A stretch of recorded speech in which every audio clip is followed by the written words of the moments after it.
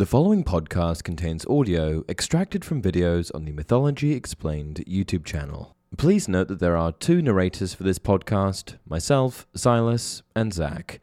Please enjoy. Hey everyone, welcome to Mythology Explained. In today's video, we are going to try and figure out whether demons are more powerful than angels. Let me start off by saying that this question has no definitive answer and that there's a lot of different ways one could try to answer it. Different ways yielding different results. There's different angelic hierarchies and there's different demonic hierarchies, many of which, in both cases, have been influential for centuries. Although, I will say that angelic hierarchies do have a degree of legitimacy that demonic hierarchies do not. Most demonic hierarchies were produced during the late medieval period, the Renaissance, and the early modern period, and words like occult and folklore go a lot farther in describing them accurately than the phrase Christian doctrine. The Bible has little to say about angels and even less about demons. We'll begin by answering two questions. Where do demons come from, and how is the angelic hierarchy structured? Answering where demons come from, we'll explore the theory of demons being fallen angels.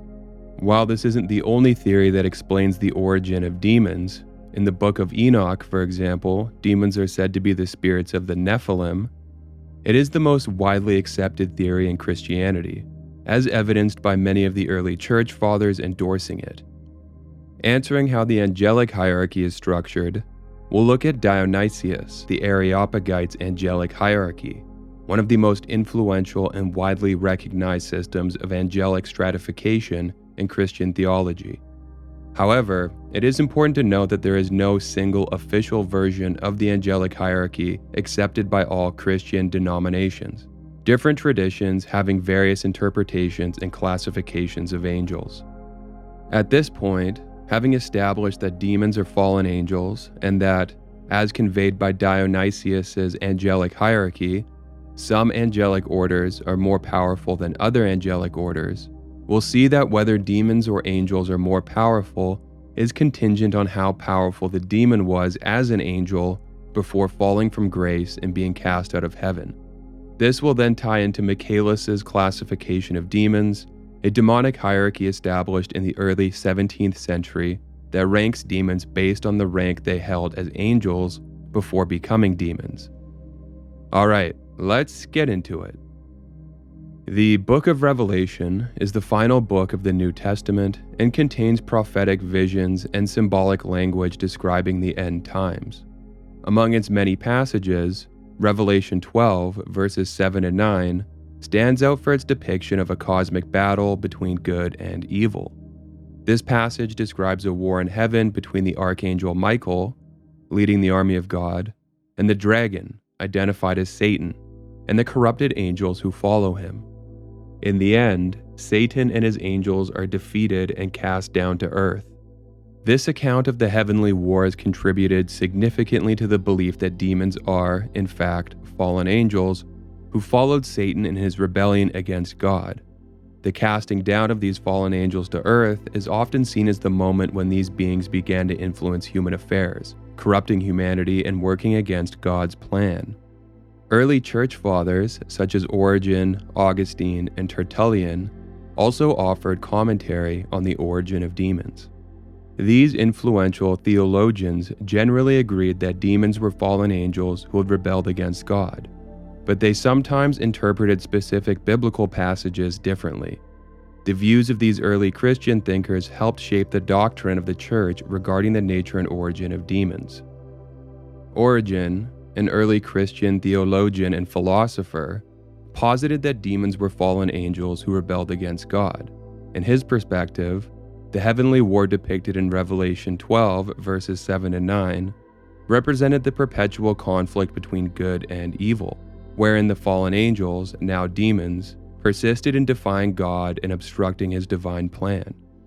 Augustine of Hippo, another prominent early church father, concurred that demons were fallen angels, but his interpretation of their descent differed from Origen's. Augustine maintained that angels were created as inherently good by God. However, some chose to abandon their creator, thus becoming corrupted and evil. In his view, the fall of these angels was a consequence of their pride and desire for autonomy. Augustine's interpretation aligns with accounts of Satan's fall in the Old Testament books of Isaiah and Ezekiel. He believed that the casting down of Satan and his angels to earth in the Book of Revelation signaled the commencement of their malevolent influence on humanity, as they endeavored to lead people astray from God. Tertullian, a 3rd century Christian theologian, agreed that demons were fallen angels who fell due to their pride and rebellion against God, akin to Augustine's view. However, Tertullian emphasized the role of these fallen angels in the moral degradation of humanity more heavily. He contended that demons deliberately sought to deceive and entice humans, luring them away from God and into sin. In Tertullian's interpretation, the heavenly war in the Book of Revelation symbolized the continuous spiritual war between good and evil forces, with fallen angels playing a pivotal role in the cosmic conflict. This takes us to Dionysius the Areopagite, also known as Pseudo-Dionysius, a Christian theologian and philosopher who lived during the late 5th century to the early 6th century. Although his true identity remains uncertain, his writings have had a significant impact on Christian theology, especially in the areas of mysticism and the celestial hierarchy. Dionysius is credited with developing a detailed hierarchy of angels, which has been influential in Christian thought and art throughout history. In his work titled The Celestial Hierarchy, Dionysius proposed a structure for the heavenly host of angels, dividing them into 3 tiers, each containing 3 orders or choirs. This arrangement is known as the 9 choirs of angels. Here is an overview of the angelic hierarchy according to Dionysius. The first tier consists of the angels who are closest to God and participate directly in the divine radiance. The orders within the first hierarchy are the seraphim, the cherubim, and the thrones. The highest order of angels, the seraphim, are said to be the closest to God. Their primary role is to continually worship and praise God, and they are often depicted with 6 wings and surrounded by flames, signifying their burning love for God. The second highest order of angels, the cherubim, are known as guardians of God's divine presence. They are often depicted with 4 wings and multiple faces, representing their wisdom and knowledge. The third highest order, the thrones, are considered to be the angels of divine justice and authority. They are said to support the throne of God and are often depicted as great wheels covered in many eyes. The second tier consists of the angels who govern the universe and help guide the activities of the lower tier. The orders within the second hierarchy are the dominions, virtues, and powers.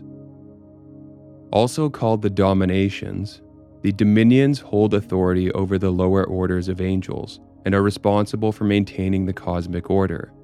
They are often depicted holding scepters or orbs, signifying their dominion.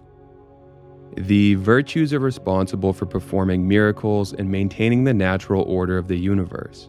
They are often associated with courage and strength and are depicted holding symbols of power, such as flaming swords.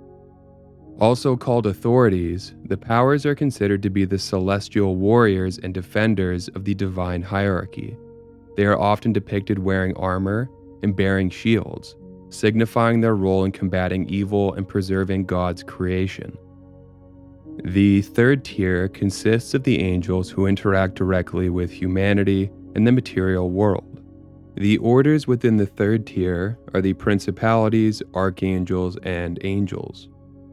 Also called rulers, the principalities are responsible for overseeing nations, groups of people, and institutions. They are often depicted wearing crowns and carrying scepters, signifying their authority. The archangels are considered the chief messengers of God, conveying divine messages to humans and providing guidance and protection. Some of the most well-known archangels include Michael, Gabriel, Raphael, and Uriel. The lowest order of angels are the most familiar to humans, acting as messengers, guardians, and protectors. They are often depicted as winged human figures and are assigned to specific individuals or tasks. Here, a general conclusion can be drawn. Because demons were once angels, and because some angels are more powerful than others, it can be deduced that demons who were once higher-ranking angels are more powerful than lower-ranking angels. Meaning if a demon once belonged to the order of seraphim, they are almost certainly more powerful than any of the angels who belong to the 8 lower choirs. Therefore, the question of whether demons or angels are more powerful can't be answered categorically and must be looked at on a case-by-case basis. It could be argued that fallen angels, demons, are weaker than angels because they're basically severed from God. However, this doesn't seem to be true. Evil people aren't at some power disadvantage to good people, so extrapolating from that, it would make sense that the same would apply to demons as well. The idea that a demon's power is commensurate to the power they had as an angel is reflected in Sebastian Michaelis's book, Admirable History, written in 1613, which includes a classification of demons that was supposedly recounted to him by the demon Berith during the exorcism of a nun. This classification is based on the pseudo-Dionysian angelic hierarchy and associates demons with the sins they tempt people to commit. The classification also includes the adversaries of these demons who resisted the same temptations. We're only going to go through the first hierarchy, which includes demons that were originally seraphim, cherubim, and thrones. The 8 demons in the first tier are Beelzebub, Leviathan, Asmodeus, Berith, Astaroth, Verity, Grezel, and Sonaon. Beelzebub was a prince of the seraphim, ranking just below Lucifer. Beelzebub, Lucifer, and Leviathan were the first 3 angels to fall. Beelzebub tempts people with pride and is opposed to Saint Francis of Assisi. Leviathan, also a prince of the seraphim, tempts individuals to succumb to heresy and is opposed by Saint Peter. Asmodeus, another prince of the seraphim, is consumed with the desire to tempt people into wantonness. He is opposed by Saint John the Baptist. Berith was a prince of the cherubim, who tempts people to commit homicide, become quarrelsome, contentious, and blasphemous. Saint Barnabas opposes him. Astaroth, a prince of the thrones, tempts people with laziness and is opposed by Saint Bartholomew. Verity, also a prince of the thrones and ranking just below Astaroth, tempts people with impatience and is opposed by Saint Dominic. Grezel was the 3rd prince of the thrones, tempting people with impurity, and is opposed by Saint Bernard. Sonaon, the 4th prince of the thrones, tempts individuals to harbor hatred and is opposed by Saint Stephen. This classification does not include Lucifer or Satan because they hold unique positions in the hierarchy of fallen angels and are not part of the specific demonic classification system described. Lucifer, also known as Satan, is considered the leader of the fallen angels and the primary antagonist of God in Christian theology. He holds a distinct position and is often considered separately from other demons. And that's it for this video. If you enjoy the content, please like and subscribe. Thanks for watching.